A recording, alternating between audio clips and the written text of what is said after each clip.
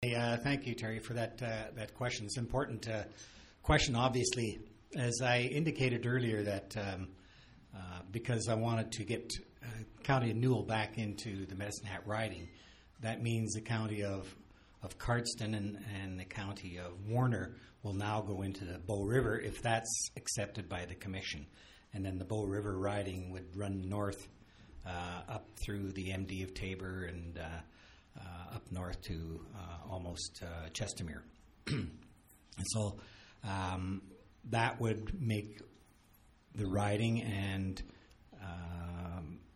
then of course then there's the Lethbridge riding in itself is the city of Lethbridge and the MD of Lethbridge, or is it MD or county?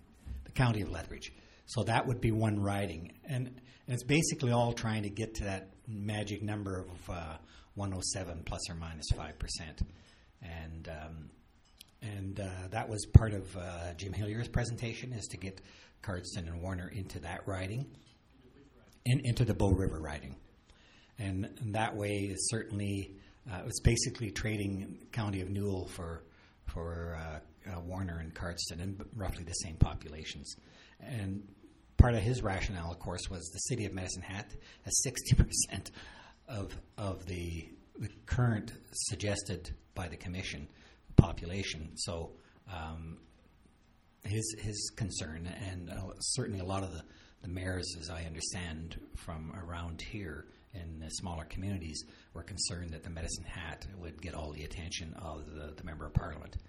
And so by moving the County of Cardston, the County of Warner into the Bow River, there's a lot of smaller communities along through there, and so there would be no one major city who would be sort of demanding the attention of the Member of Parliament.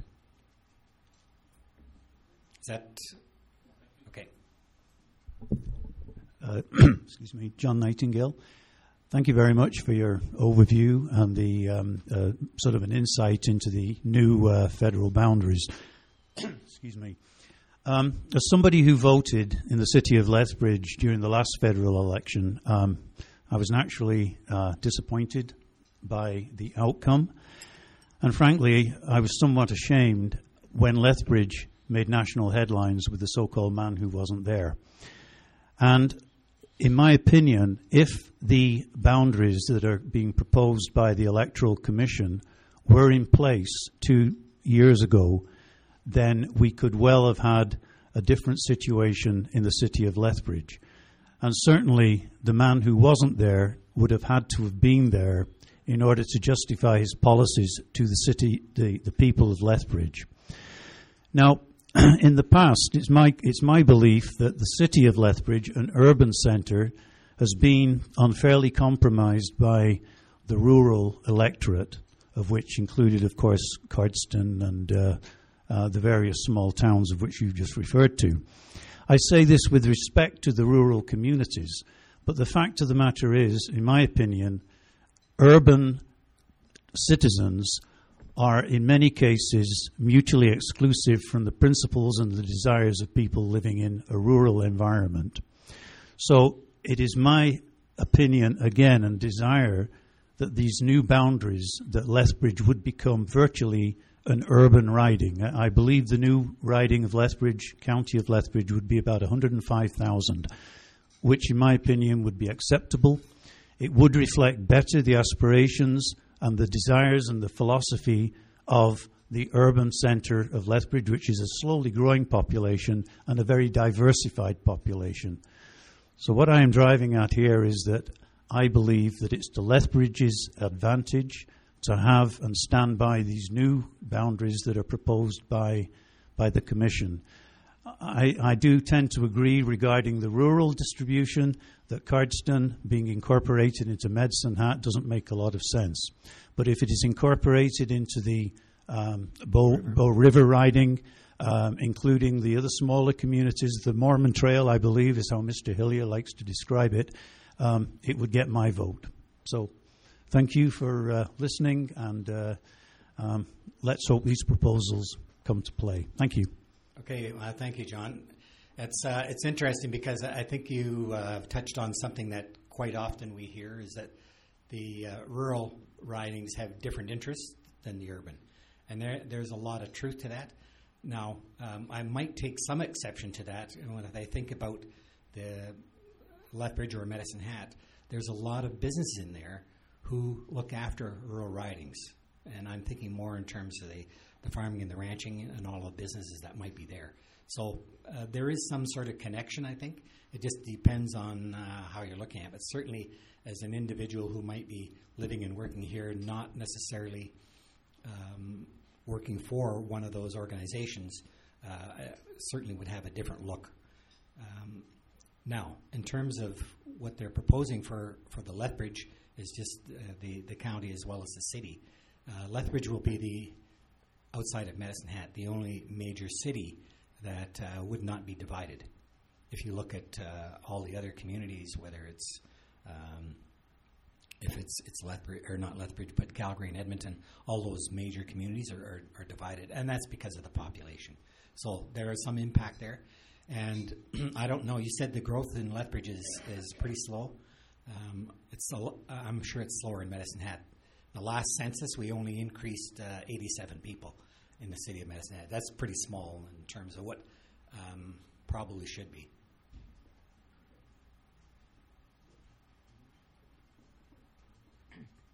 Hi, thank you very much for coming today. You mentioned community of identity, and I'm from Lethbridge. Thank you. I'm from Lethbridge. So, community of identity. I'm kind of feeling out with this Hillier business, and anyway, the way my take on it is, I'm feeling left out of this community of identity, and that is why I really want to see the boundaries changed to kind of stir up this community of identity, because some of us are feeling left out of that. And I don't think it's good for democracy if you have too strong of a community of identity. You know, this is Canada, and I want people of all kinds of different backgrounds to feel that they're part of the process. Thank you. Thank you. And I couldn't agree more. Actually, when I was elected, I decided, a lot of people said, do you want to be a minister? Or do you want to be a personal secretary to the minister? And I said, no. What I want to do is to serve my community, not only the community of Medicine Hat, but all of the communities within the riding. I can tell you, I spend probably on my vehicle somewhere around 30 to 35,000 kilometers a year. And that's in a sort of more like a 6-month period, because I'm in Ottawa half of the year. And I spend that running up and down the highway, going to the various communities, coming to the events, making announcements, holding town hall meetings. To me, what I'm doing is trying to serve not only the city of Medicine Hat, which is the major population, but to also include every community where I have an opportunity to go to and meet. And so I'll go to the smallest communities. Like I've been to Barnwell, I've been to Empress, I've been to Enchant, I've been to Rainier. All of these smaller communities, I go to all of those. And it's because of what I see as a need to work together, not only with the city of Medicine Hat, but with all of the communities. And certainly the councillors, the mayors, the reeves, all of those individuals. And I think that's, from my point of view, that's the most important thing I can do as a member of Parliament.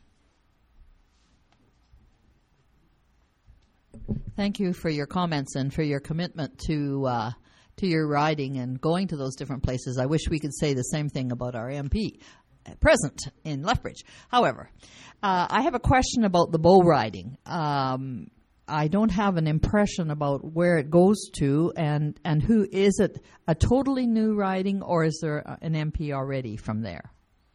It will be a totally new riding, and it'll depending if they change it or not.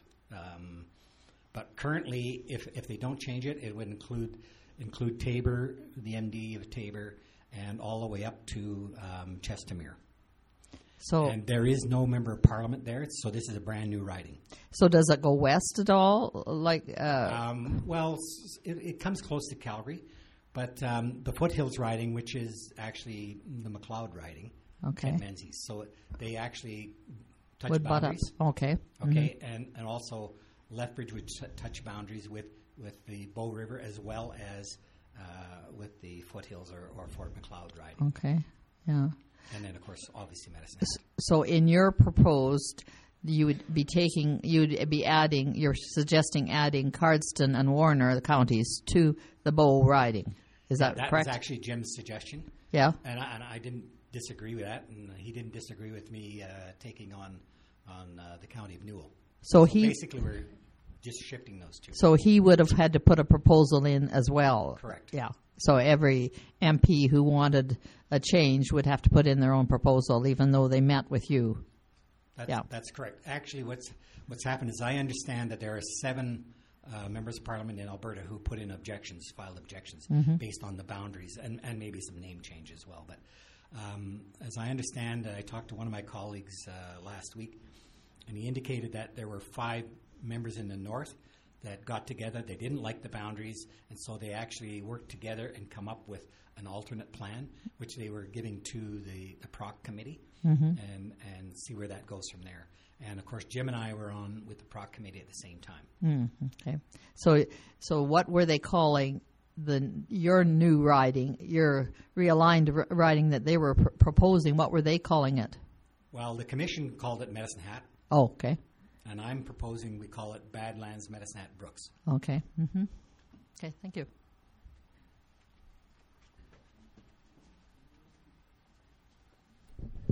My name is Blaine Thacker, and I had 15 years down in Ottawa, several reorganizations.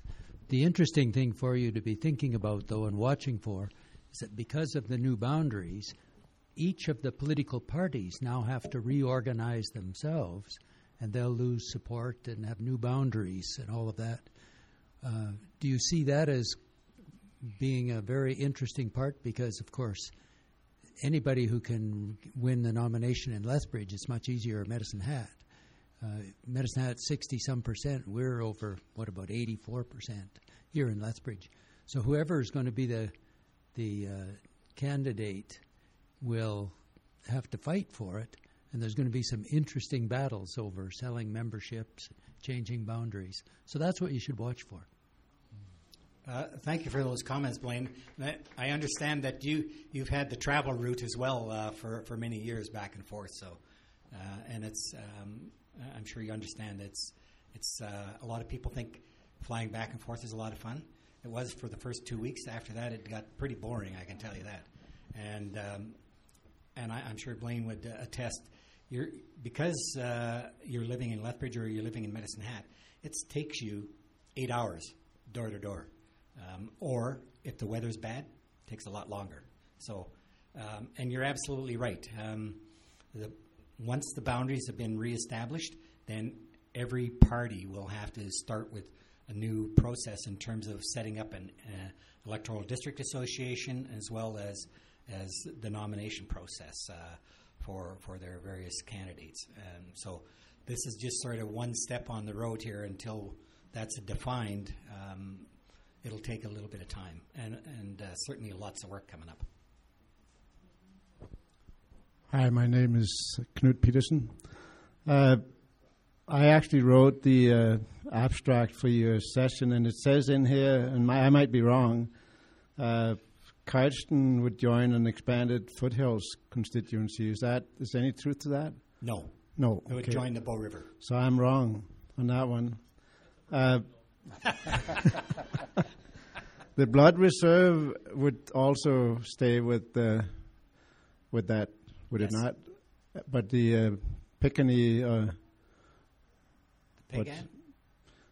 Piikani Nation would go with the Foothills, right? I think that's correct. Yes. And Brockett. I wasn't paying too much attention to the to that side of it. I was concentrating my efforts on the Medicine Hat piece. Okay. My real question is, what's your feelings on?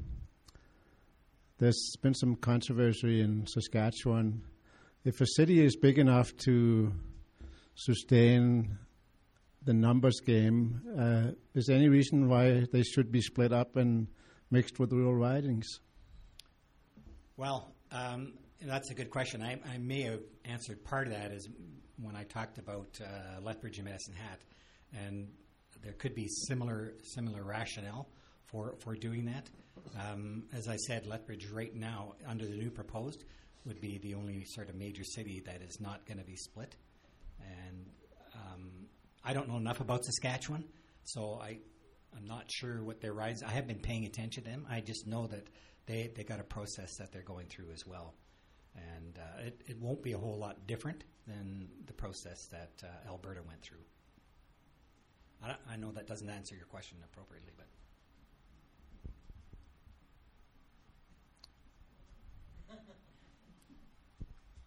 Well, since nobody else is asking any questions here, I would like to comment on, or maybe ask a question about a little more political.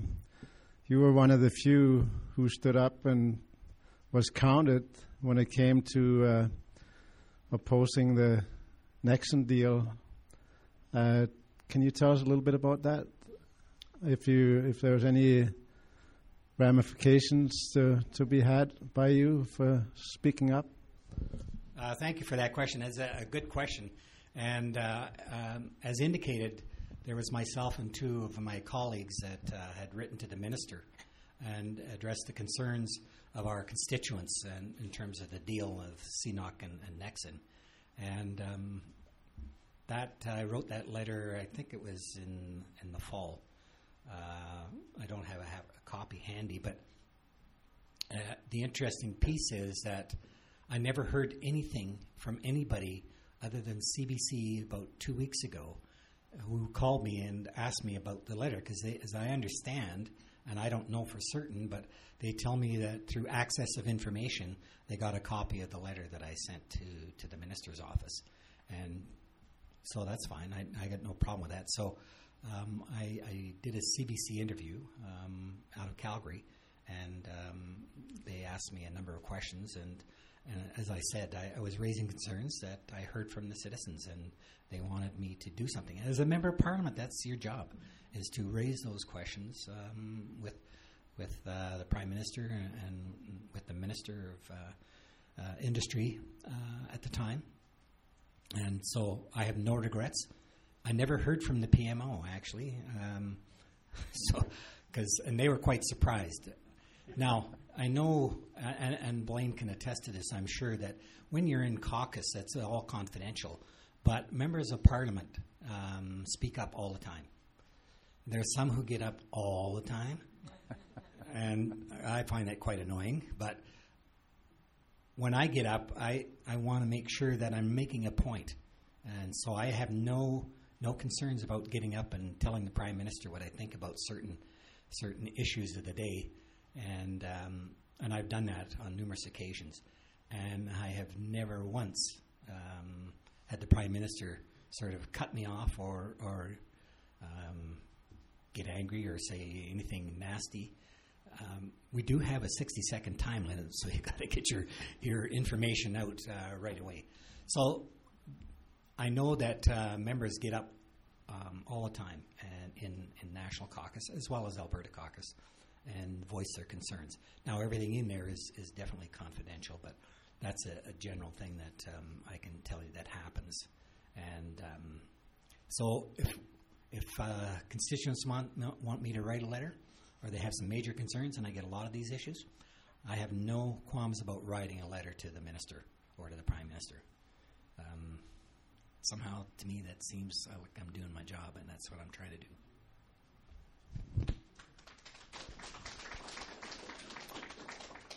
That's refreshing to hear. Any more questions? Okay, one more here. We have a few more minutes. So my name is Mark Gettle. So 130 new MPs. Blaine sort of... 30 MPs. 30 more MPs. Okay, sorry. So that's about $500,000 per MP, Blaine suggests. So that's adding about $15 million a year to the cost to the taxpayers. So, when do you think we're going to stop adding MPs and maybe redistributing the boundaries rather than adding more MPs? Yeah, that's a really good question. I suspect that this could be the last one. The major problem is, of course, is If you look at PEI, for example, PEI has 4 members of parliament and 4 senators with a population somewhere around 250,000 people. Now, you cannot take those away under the Constitution. The same thing with Saskatchewan, and I think there's some other provinces as well. So the problem there is trying to get that realignment, and I suspect that potentially in the future, at least I would hope in the future, that those numbers, instead of 107,000, it might go back to 120,000 or whatever, because you certainly can't continue to add members of parliament.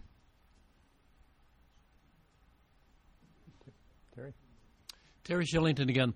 I'm back. I'm back. Building on Knut's question about flowing against the party stream, would you care to comment on the practice of the last 2 budgets of wrapping them up in omnibus bills that include a package of items that have very little to do with the budget itself?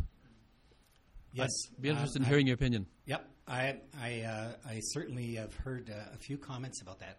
Not as many as I thought I would have, but what happens is there's so many acts that need updating, and I think that the rationale for doing some of that under one big budget bill is to try and move some of that legislation forward. Otherwise, it might be another 100 years before we change some of those acts, like the Navigation Act and the Fisheries Act and a number of those. And they need to be updated. And otherwise, it could take maybe a year. And particularly if you're in a minority, to get some of that stuff changed, it's almost impossible to do. And so as a majority, I think the Prime Minister and his cabinet are trying to make sure a lot of those old, outdated acts are updated to make them more current and more applicable to today's society and what's going on. Okay. Oh. LaVar, I wanted to bring the feelings of this riding to you because on this issue, people feel very strongly. And, well, I just wanted to get your feelings on that matter. I'm sorry my mind isn't so solid anymore. So I withdraw my question, whatever it might have been. Okay. Well, okay, I think that will wrap it up. Well, you took my question, Newt, so I'm not going to. I was commenting on the issue around the takeover of the oil company by the Chinese-backed state company. So that question, but I think, and I just would like your overall comments. You've commented several times on the role of the as a member of Parliament, and I know talking to you before the meeting started, you commented on the parts of the job that you do enjoy, and I think a lot of people often don't understand what the role of the MP is in representing all the constituents of all parties. So maybe just make a broad comment on that. Thank you, Bob. Yeah, it's every MP decides what they want to do, whether they want to get into legislation, they want to become a minister. I had none of those aspirations. To me, the best thing I can do is serve my communities, serve my constituents, and so that's what I do. And I travel up and down the riding. I put tons of miles on, and we were talking earlier about getting $10 an hour for doing your work, and that's probably about what I'm getting because I put anywhere from 12 to 14 hours a day in, and I'm working 6.5 days a week. I usually, depending on when my house duty is, I'll fly home on a Thursday night or a Friday morning, and if I fly Friday morning, I have to drive from Calgary to Medicine Hat because I can beat the plane. On a 3-hour drive, I can be in Medicine Hat before the plane arrives. And then I've got events to do on Friday night and meetings on Saturday. And then Sunday morning, I take it off. I go to church, and then I have lunch. And then I go catch the plane and back at it. And when I'm in Ottawa, it's I'm sitting on the 2 committees, and certainly there's preparation work to be done there. Plus, it never ends. Phone calls, emails, and letters to respond to your constituents. And so to me, that's the most important thing I can do. And helping constituents, I have some great stories where I've been able to help a constituent, and it's just totally amazing. It's so gratifying. This may be the last question. I just wonder, LaVar, since you're talking about time commitment and all that kind of stuff, could you give us your personal feelings about the Senate? We've had a few stories lately that not in favor of people's opinion regarding that chamber. Could you give us your personal opinion about the Senate? Sure, but just before I do that, I want to tell you a little bit of a story here. When I was first elected in the fall of 2008, and I ended up hiring a staffer who'd been on the Hill for a long time, and you might recall Rahim Jaffer and Helena Gurgis, and you may recall that she provided him with a cell phone on her budget. Well, my staff member, when I got hired, or when I went to Ottawa, suggested, oh yes, MPs do this all the time, and you should get one for your wife. And I said, let me think about that. So the next day I came back and I said, no, I'm going to buy her own phone. I'm not going to be using House of Commons money that belongs to the House for my own personal use. So that leads me into the Senate. Now, it appears that maybe some senators, I don't have the details, may have taken advantage of those things. And I can tell you, there's been members of the House of Commons that have taken advantage of that tax-free money that they get for housing allowance.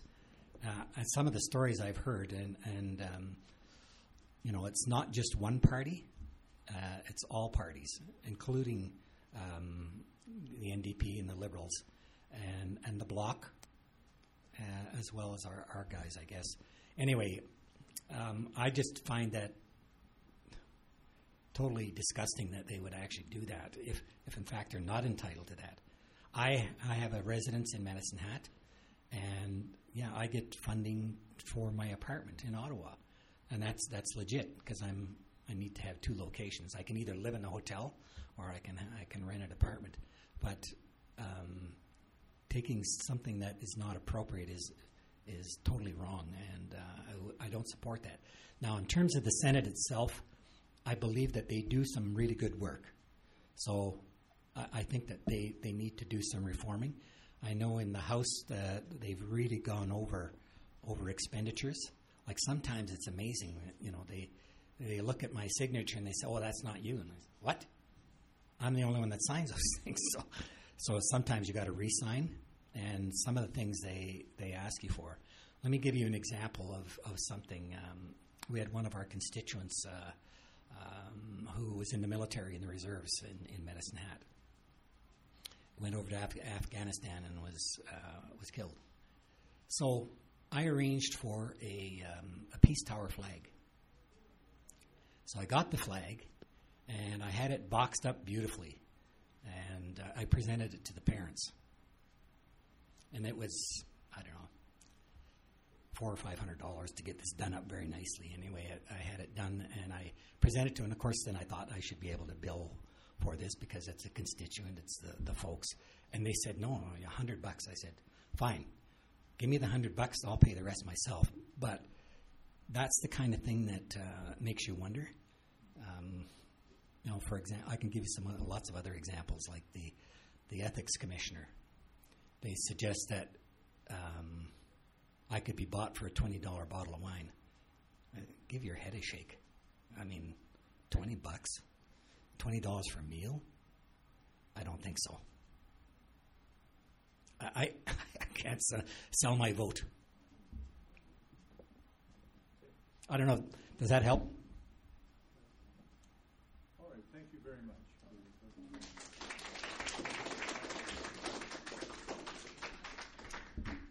Thank you very much. And I don't normally do this, but I want to tell one other story because it fits in very well.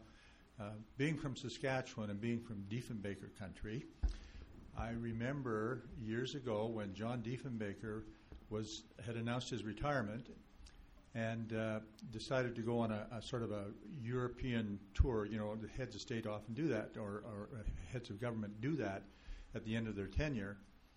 And so he took off to Europe, and he took his wife Olive and his brother George. And he paid for Olive and George's ticket himself. Contrast that today with how things are done. Very interesting times. So thank you again, LaVar, very much, and thank you all for being here.